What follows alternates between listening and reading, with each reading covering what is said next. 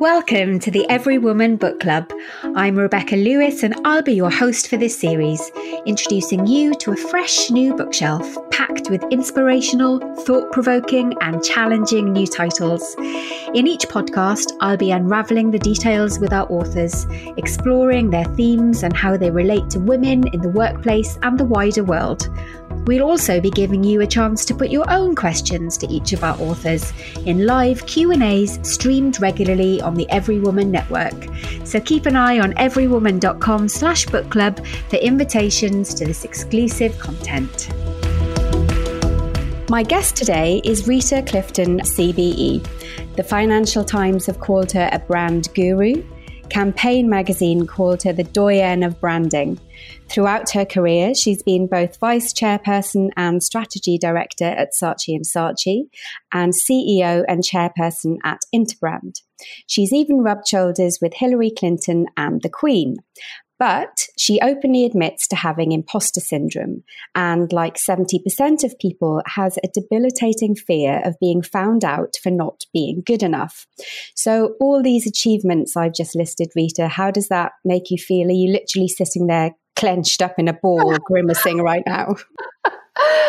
Well, it's funny. I mean, you definitely get the sense of, that's a third person there, a third person that you're observing rather than necessarily the sort of thing that you're really feeling. But look, the thing is, as you said, 70% of people talk about experiencing imposter syndrome, and that goes up to something like 90% in the creative industries. So if anyone listening to this does experience this imposter thing, you're in pretty good company. I mean, we're talking about people like Michelle Obama and Tom Hanks and Emma Watson, and Olivia Colman often talks about the first time she goes on a set, she often thinks she's going to get fired. Yeah. And of course, then, if it's so common, you start to think, firstly, this is more like a normal part of being a human being for so many people. And I think secondarily, you just start to think, actually, there's something in here that you can use as a drive, to help you improve and be better. And I think there are some cues and clues in here from what some of these very successful people talk about. So yes, I confess, I do have imposter syndrome. And in a weird way, I've sometimes found it can be a useful drive. But of course, you've got to make sure you manage it and keep it under control. Yeah, absolutely. What's interesting there, when you listed all of these amazingly successful people who have imposter syndrome, I'm now feeling imposter feelings about being an imposter because I think I don't belong in the imposter syndrome group with all those amazing people. But your book, Love Your Imposter, you take a very different approach to what has sort of come to be the conventional advice, which is fake it till you make it. So tell us about some of the kind of core principles of your advice. Well, I think that, as you say, I'm not a big fan of the advice, fake it till you make it. And the reason for that is that I think it encourages people to think about themselves almost as this sort of third-party construct. And there was a TV series on a while ago called Faking It. And what it was is a whole series of people who were doing jobs, I don't know, someone was a classical cellist who over a month was coached and schooled by some experts on trying to become a club DJ. And what was really interesting is at the end of those 4 weeks, several of them managed to convince a panel of expert judges that they were not the faker. But of course, what also happened was that they broke down, they cried along the way, they said they couldn't do it, etc. And of course, in the end, you can fake stuff for a 4-week TV program, but you can't fake stuff day in and day out in your working life and your personal life, because otherwise it makes you feel, sometimes miserable and sometimes even ill, and that's not a good thing. So, and I confess, I remember a time when I first became CEO, and of course I thought I need to behave like a CEO does. I need to behave like sort of arse-kicking, chewing concrete box for breakfast type of CEO, and toughing up to my corporate owners and things like that. And of course, that didn't make me happy at all, and it denied the way I really felt about how you should lead people and encourage people and nurture them and develop them and things of that kind. So I recognised some of this faking it in myself. But what I also recognised was that I did have this real drive. That drive actually made me, stretch myself, improve myself, practice harder, try harder and everything else. And that also really reflects some of the experiences that some of these, actors and celebrities and people in high profile roles who talk about this stuff, that's what they also think. Sometimes imposter syndrome, it's not for, losers. It's actually for people who are really striving to do more and to try more. And that's why I'm saying, try to embrace it. Look at it in a positive way, because actually that can reframe your experience, and also it can be more helpful and useful to you. Yeah, absolutely. And one of the things that I really love about the book is just how open you are about your own flaws, the mistakes you've made, or even the times that you've failed. And that makes it quite unique, actually, on the business shelf. We're normally hearing all these stories about amazing success. And I wonder how much of that was a conscious decision to sort of be that role model that does admit to the flaws, and how much of it is actually your imposter, because we don't really hear much about all your many accomplishments in the book. And when you do sort of rattle off a few lists about things that you've done, there's this sense almost that you're just sort of getting over it really quickly, just so you can go back to talking about all the things you've done wrong. Are you more comfortable sharing your weaknesses than you are your successes? I guess the reason why I wrote the book is because I wanted to be very honest about some of these things that, we're talking about, as in, imposter stuff and worries and insecurities about whether you can do stuff and things like that. And that's quite a strong internal voice, and it has been for me for a lot of my career. And because so many people, do mention that they do experience this, I thought I need to write a book that's as honest as I can bear to be about this sort of stuff. And it's a little bit like when you give people feedback, or when you receive feedback on your business performance or how you're doing at work and things like that. As we all know, you can have 95% of that feedback, which is positive, and 5% that is about areas to develop. That's the sort of euphemism, isn't it, actually, that we tend to use in those conversations. And we all tend to hang on to the 5% of stuff that wasn't absolutely brilliant, to almost sort of to beat ourselves up a bit. So I sort of unashamedly am sharing some of those experiences and moments where I didn't think things were going to go okay. And it's okay to make mistakes because you learn from them. And as you might have seen, one chapter is about the strangely positive power of mortification, when actually things have gone wrong, but you think, I'm not going to let that happen again. I'm going to make sure I do this. But I do hope that also in the book, there's a good balance of stuff where I've gone, I couldn't do that, or that stuff went wrong. And so here is how maybe to look at it again. This is some of the tips and techniques and tools and things like that I picked up along the way, where I'm sharing that with people. So no, I didn't want to write a book that was blowing my own trumpet. What I wanted to write was a very honest book about some of the stuff that you go through in order to, I hope, end up running things. Because what I do know is so many more people are capable of developing themselves and stretching themselves and moving forward in their careers and ending up running things. A lot more people could have the confidence to do that than actually are currently putting themselves in that situation. You can use these tools and techniques to give you the confidence to really think about, you can do this. You can do this, flaws and all. And, please do go for it if you possibly can. Well, yeah, it's interesting because I think one of the big drivers of imposter syndrome, especially when you're looking up at successful female role models, is sometimes there's this feeling that there's two camps. There's these really senior women, these CEOs, directors, whatever, and then there's everyone else. And there's this barrier between these two camps, and it can be hard to push through that. And you do deconstruct that a little bit in your book. You talk about your career as a series of highways, byways, and a couple of cul-de-sacs. And I love the quiz at the end of the book where we ask, are you ready for leadership?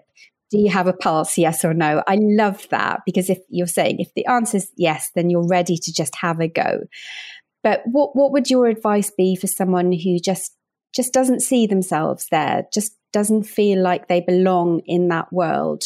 what can they do to sort of elevate themselves, I guess? In the book, I also talk a little bit about using some elements of brand thinking to make sure that you are, getting clear about yourself and what you can do and your strengths, etc. And I've obviously worked around, the branding industry and, brand strategy for most of my career. And what I'm not talking about, by the way, with personal branding in inverted commas, is the sort of Kardashianization of that particular topic. So what I'm saying is, number one, absolutely, it's about clarity. A bit like if you were a commercial organization, you need to be clear about what makes you special and different, and also what some of your objectives are. And similarly, I think for we ourselves, getting clear about who you are, what your strengths are, what your goals are, is a fundamentally important place to start. And to be able to look at that and go, actually, I recognize that. And actually, I might be able to use that in a positive way. So that's what I'd say is a fundamentally important thing. If you don't understand yourself, it makes other things a bit more difficult. But you also need to understand your goals. What is it that's going to satisfy you? Because, I've had a very strong impulse to try and make things better in the world. I know it sounds very corny. And so I wanted to take that into my more normal working life. And so therefore understanding bits of yourself. And that's also good so that you don't unconsciously visit bits of yourself that aren't helpful to people who work with you. So understanding yourself, your goals. And then after that clarity, you can use coherence, that characteristic of coherence. So how does that clarity show up in everything I do? What about my skills? Am I learning the right stuff? So, example, the power of finance. As you know, I dedicate a chapter of the book to learning the language of finance, because the language of the boardroom is finance. And if you don't understand that language, you won't get there, or you won't be as influential as you want to be when you get there. And you can learn it. You can learn it almost like a sort of, an academic topic, if you can just get some basics. So you need to learn, obviously, skills, whether financial skills, certainly communication and presentation skills, because that's what's going to get you the sustainable influence. And honestly, I believe anyone can learn to be a decent presenter, a good communicator. And it's about doing practice, saying yes to every invitation that you've got, even if you're petrified of doing it. There are tools and techniques that I think you can really use. And on coherence, if you want to get on, it's really good to have partners or friends in life who actually want you to get on.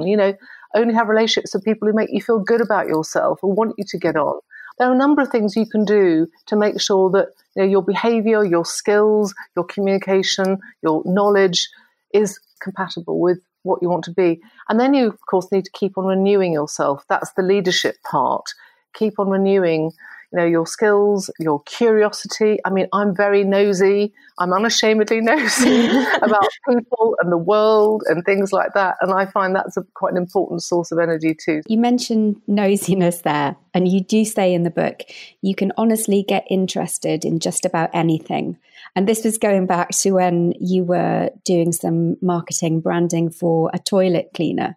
And I love that, because you're so right. If we can find some curiosity about our roles, it does make work so much more fulfilling. But I wonder what advice you'd have for somebody who's just bored. They're really struggling to find something interesting about their job. What would you say to them? Well, I think this is very interesting. And as you say, I mean, when I first started my career, I did start it in advertising. And again, in part because I was nosy about people and what, motivated them and things like that. And I thought, advertising, so glamorous. And my first account was Harpic and Sterident, loo cleaner and denture cleaner. I was thinking this wasn't quite the idea. But what I did find really interesting was actually people's psychology around having a clean loo was fascinating. When people come to visit, they wanted to make sure that, they gave off the right vibes, and there's all sorts of stuff about, living with dirt. I mean, it was just extraordinary, the psychology. And of course, wearing dentures, that sometimes gives people the feeling that, maybe they're just on a slippery slope, down to mortality. I mean, that was really interesting. But in my view, it's about find the cause in what you do. And sometimes it might not look a very promising business that you're involved with, but I can guarantee that behind even a heavy industrial business or something, there is a role that the company is playing in the world, or that you're playing within the company, that really can fire you up. But what I also say is that, you need to find the cause in what you do in every business. And increasingly, we are seeing purpose-led businesses outperforming others. And that doesn't mean to say you need to work for a high and mighty type of company that is, bringing technology to the world or whatever. You can find some really interesting things, I guarantee, that your company is doing. And the other cause in what you do might well be get to the top of running that damn company and do things in the way that you think is right. When I became CEO, I didn't love the job. I have to say it's very relentless, but I could create the kind of culture that I really believed in. 50-50 men and women on the executive team, developing people with personal bursary programs. We did yoga programs. We did a lot of things that really excited me and made me feel you can make the changes that you want. And it's about giving yourself the opportunity and the confidence to be able to think you can do it, and what's more, do it itself. So that's finding your cause, but you also talk about finding your thing, which is an extracurricular activity that can give your personal brand the edge. And for you, it was your passion about environmental matters and a bit of a crush on David Attenborough by the sounds of it. And at one point in your career, you were able to firmly bring all of that into your professional life. I love the concept, but I have to admit I was up some of the night trying to figure out what my thing is. And I think the problem is that I'm interested in too many things and I bounce around all over the place. Do you think it's important to really focus on finding your one thing for your personal brand?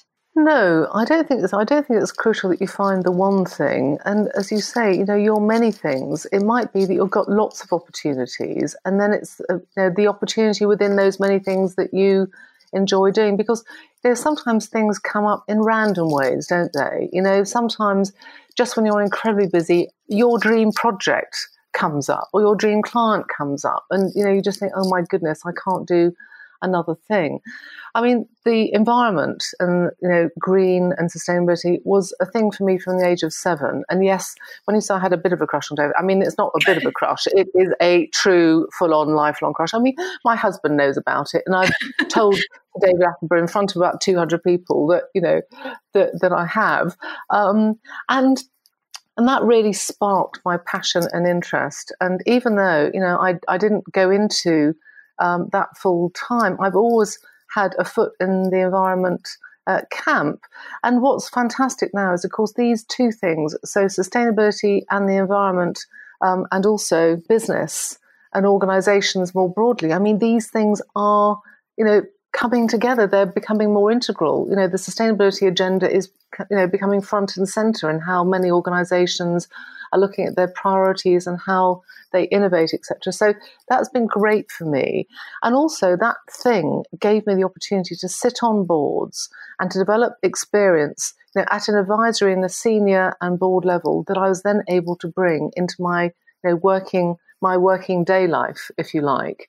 Sometimes having your thing is going to be the day job. It might be your entrepreneurial spirit. It might be the business that you've set up. That's your thing. And you can sometimes make sustainable business out of something that is your thing. And that might be because you picked up some business skills from a day job that you might not have loved all the time. So what I'd say is, sometimes self-help books, they say follow your bliss, only do the things that you love and you want to do a job with. And I think that's true. But I also think there are certain roles and jobs that you do that might actually be a conveyor belt to somewhere that is going to be your heart's desire, or that actually you can get a lot of reward out of what you can do. So, end up running a company and you can make the culture that you want happen, and that will make a difference in the world. So sometimes you need to look for, the joy and the satisfaction in some different types of places. Thinking about that role where you were running the company, you mentioned it earlier that you didn't always love it, which is a little bit of an understatement, because in the book you actually say, I fantasized about resigning every day for 6 months. So I wanted to ask you, what kept you there? And I'm interested to know, how do you know when it's time to move on and when you really do just have to sort of knuckle down and stick it out? Because I think sometimes those things aren't always obvious until you have the hindsight, which isn't helpful when you're in that situation, obviously. So how did you figure out that this was something you just had to sort of grit down and get on with it? I mean, it was an incredibly complicated situation when I first became CEO. I was putting two companies together and they didn't want to be together. And there was a bit of a PR crisis that I had no part in creating, but I ended up sort of having to deal with it. So it was incredibly difficult. It's a very complicated management setup as well. And, I just thought, this is just about too much. I was working all the hours that that exist, and also trying to see my children and things like that. It was a very, very relentless period, and yet I was able to create this culture and develop the culture and bring people together. I could see what could be achieved, even though it was incredibly difficult to do it. And I just thought, I'm not going to give up. I'm not going to give up now. It would look terrible. To walk out, after just a few months and give up, that wouldn't look good. So I have to say that part of the drive was, I don't want to be seen to be failing here. I really want to make sure that I've given it, a lot of effort, because I can see what could be done. And I did have a sense of cause in doing that got me through those really, really difficult periods. Now, if you were to then go to a different part of my life where I thought, I cannot do this anymore, I listened to myself when I was interviewing people coming into the job. I listened to myself and I thought, you sound like a fake. I was having to try and pretend that, this was a great company. This was a different company, by the way. This was a great company to come and join and to work for. And I listened to myself and thought, you sound not like yourself. And my heart had gone out of the business. And that's when I knew it was time to go. I couldn't find the cause anymore. It didn't give me energy anymore. And I think when you've lost energy, and also actually when you start to feel a little bit cynical, and I just noticed things in myself that I didn't like. I didn't feel good about myself being there, and I didn't feel good about the impact. So that was when I knew it was time for me to go and do something else. So I test your energy and motivation. And if you can't feel it or can't see it emerging anymore, that's the time to go. Good advice. And on the topic of role models, I interview a lot of women on the Every Woman Network, and my heart always sinks a little bit when they start talking about their morning routines.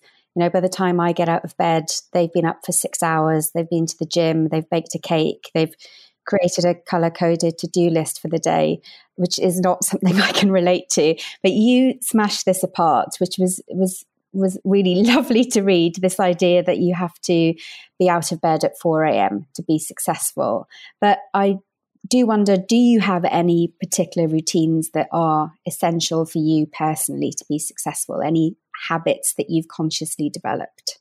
Yes and yes. I think that, I happen not to be a very early morning person. I've had to force myself over the years. And when you have children and also when you're doing relentless jobs, you have to force yourself to get up. But, when people do say they've been up at 5, I think fantastic for you. But I'm probably going to be awake at, 11 o'clock, 12 o'clock at night, with a lot of energy as well at different sort of parts of the day. In terms of my, routine and tools and techniques and things like that, yes, I do have a few rituals. I mean, so for example, when I'm about to make a speech or something, I do a couple of things. I do yoga type breathing, and I learnt that from both courses and also someone who does voice coaching, because I find that really calms me. I also make judicious use of rescue remedy, and I have done for a very long time. I just find it calms me. It's good for the voice. I do that before I make speeches or big presentations, or otherwise sometimes when I go on flights, because I don't love flying, even though I've had to do quite a lot of it. During the course of some of my working life, I don't really like it, and so I think it's good to have rituals. Because actually that gets you in the frame of mind. And if you do self-development or personal development courses and things like that, using NLP type techniques, neuro-linguistic programming type techniques, one thing I find really useful is running tapes in your head about how you want things to be. I'm told that a lot of athletes are taught to do this as well. You want to visualize yourself, whether it's speaking, how you're standing, how you're holding your head, your posture, your voice. It's good to run those videotapes before you go and do the speech so that you can think yourself into that position. And if you're really worried about something, then again, you need to do some positive visualization. If you're trying to forget something, by the way, you can do reverse visualization. And, Paul McKenna in some of his work talks about this stuff too. So there are a lot of tools and techniques. I have found them useful over time, and I do try and lay them out as a bit of a sort of smorgasbord in the book so that people can pick and mix the ones that might work for them. You mentioned your children just then, and I love the section in the book. It's fabulous where you list all the worries that just go hand in hand with motherhood. I absolutely related to every single word. And you also say that being a mother can also help your career, which isn't a story or a side of motherhood that we often hear, which is interesting. How has being a mother helped you in your career? Well, I think a number of things. I mean, number one, there's nothing quite like having sort of, a crying baby or whatever to, give you patience, with people. And, dealing with a stroppy 2 or 3 year old, that can help you, really deal with some very difficult people in the workplace too. And also, I think, understanding how to develop small people and, seeing how they learn and things like that. Again, I think these are quite useful tools and techniques that can, be used more broadly. I think at the end of the day, there is nothing quite like having a sort of human life that, you've been brought into the world and that you've nurtured and so on, that really helps you understand the power of nurturing, other people. And how to develop other people too, and frankly, sometimes negotiating with your small children on actually not just with small children, but with your teenagers as well. Once you've negotiated with that, then sometimes it makes it easier to negotiate more broadly. So there's one particular relationship that you have that I wanted to bring up. Hillary Clinton has glowingly reviewed your book, and you very briefly touch on a time when you met her. I want more details. Tell us everything. Well, I'm not sure I can tell you everything for lots of reasons. But look, I had to make a speech, and Hillary Clinton was the main speaker and things like that. So I made a speech, and I found out as much as I could about her and so on. And during the course of this speech, she was really great. I mean, she smiled and laughed in all the right places and things like that. And, it did seem to go well. Anyway, the day after, her office contacted me and said that she'd really like a copy of the speech because she really enjoyed it. Oh, wow. She really enjoyed it. And I was thinking, gosh, I hope that's not because she wants to show it to her lawyers. There we are. That's the imposter thing talking there. Anyway, so when I read about her, I also read that she had experienced this imposter thing and that she wrote a very moving letter to her young self, in Teen Vogue, where she talked about going to Wellesley College and meeting women, and she thought they're going to be much smarter than her, this kind of stuff. And so therefore, when I had finished the book, I wrote to her office and said, gather that this is something that Secretary Clinton had also suffered from. Anyway, to cut a long story short, a few months later, I was thrilled to say that an endorsement came back, and I was beside myself with joy. I was completely thrilled by that, as you can imagine. I'll bet. She's an amazing role model. Amazing. And finally, you do talk about that concept in the book and the importance of a whole portfolio of role models, including some unconventional ones. How comfortably do you see yourself as a role model and all of the responsibility that goes with that? Well, I think it is important to try and be as good a role model as you can be. And the reason being is that, I picked up a lot of things over the years from a whole series of people, both men and women. And in some ways, I've sort of been a bit of a magpie for some of the things. I think actually that was a fantastic example of how to deal with that situation. Or this person is running an organization and they've got all of these challenges and things like that. It's been very affecting. I mean, doing the book and getting some feedback on the book from people who either I've worked with in the past or otherwise have read the book and related to it. And one particular example was, frankly, when I knew I was running quite a big team and I had the children were small. And from time to time, I just thought I look rubbish. I look rubbish. I feel rubbish.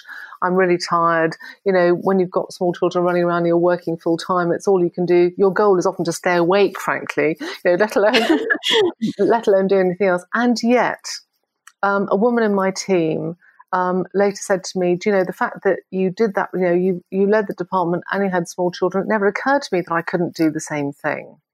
I think to be a role model, to do the stuff that we would like others to do. I mean, people often say to me, we need more women, to be running things. We need more women to be stepping up. We need a better chemical balance. I certainly feel that. And so therefore, what I can say to people is, look, if you are capable and you have got some of the skills or you can develop some of the skills, you are the woman. Believe in yourself and go for it, and say to that imposter, thank you. Use your imposter, use some of the feelings that, oh my goodness, can I do this, as drives. And frankly, when you get to the top, you can do it and you can do things differently and set another role model or set an example to others. And that's how we're going to get the whole chain working, I hope and I trust. Amen to that. I think that's a perfect place to end our conversation. Thank you, Rita. Best of luck with the book. Thank you so much. Great talking to you.